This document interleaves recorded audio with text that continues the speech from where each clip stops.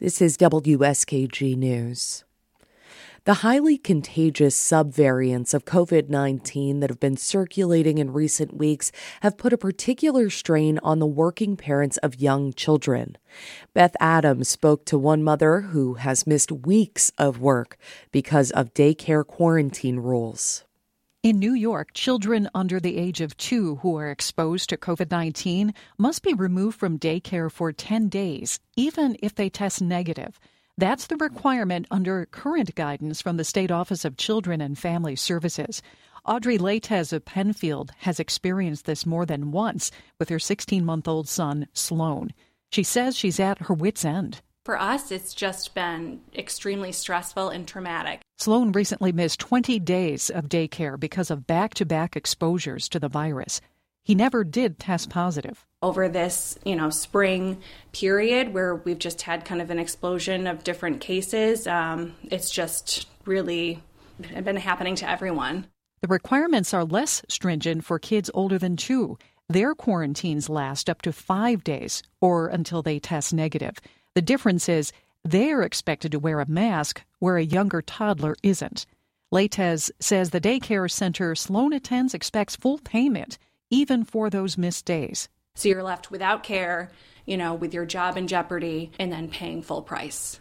That's an individual center policy. Some centers do that. Some centers don't do that. That's Jeff Peer, CEO of the Child Care Council. The nonprofit offers information, training, and resources to local parents and daycare providers. Peer says families don't have much leverage if their daycare providers do expect them to pay, even when their kids are absent. That's because there aren't enough providers to meet the demand. Most places have waiting lists. Not that the centers don't care about their families. They do. They wouldn't be in this work if they didn't. But they still do have expenses to pay. Latez is a paralegal. She says she isn't eligible for paid family leave when she needs to keep her son at home because she's able to do her job remotely. But juggling work and caring for a 16-month-old isn't easy, so she has to take time off. I've been just using my sick time, and I'm putting off things like going to the dentist because I've just been out so much from work already. And it just gets to be a lot, and I know a lot of families have it even worse than I do. Pierce says she's right. I have families calling me saying, my child's in a program, they shut down the whole classroom for 10 days because a child came in and was positive or a child was exposed. He says that's what some providers see as the most cautious way to interpret state regulations. They also want to protect their staff members who are in short supply from getting exposed to the virus themselves. Latez supports the need for public health guidelines during a pandemic, but she doesn't understand why a healthy child can't attend daycare, especially when their older sibling can return 5 days earlier.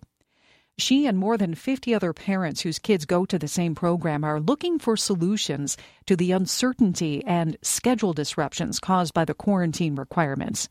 For instance, they wonder if a test-to-stay policy could be adopted. Let us test the kids. If they're negative, please let us have our child care back.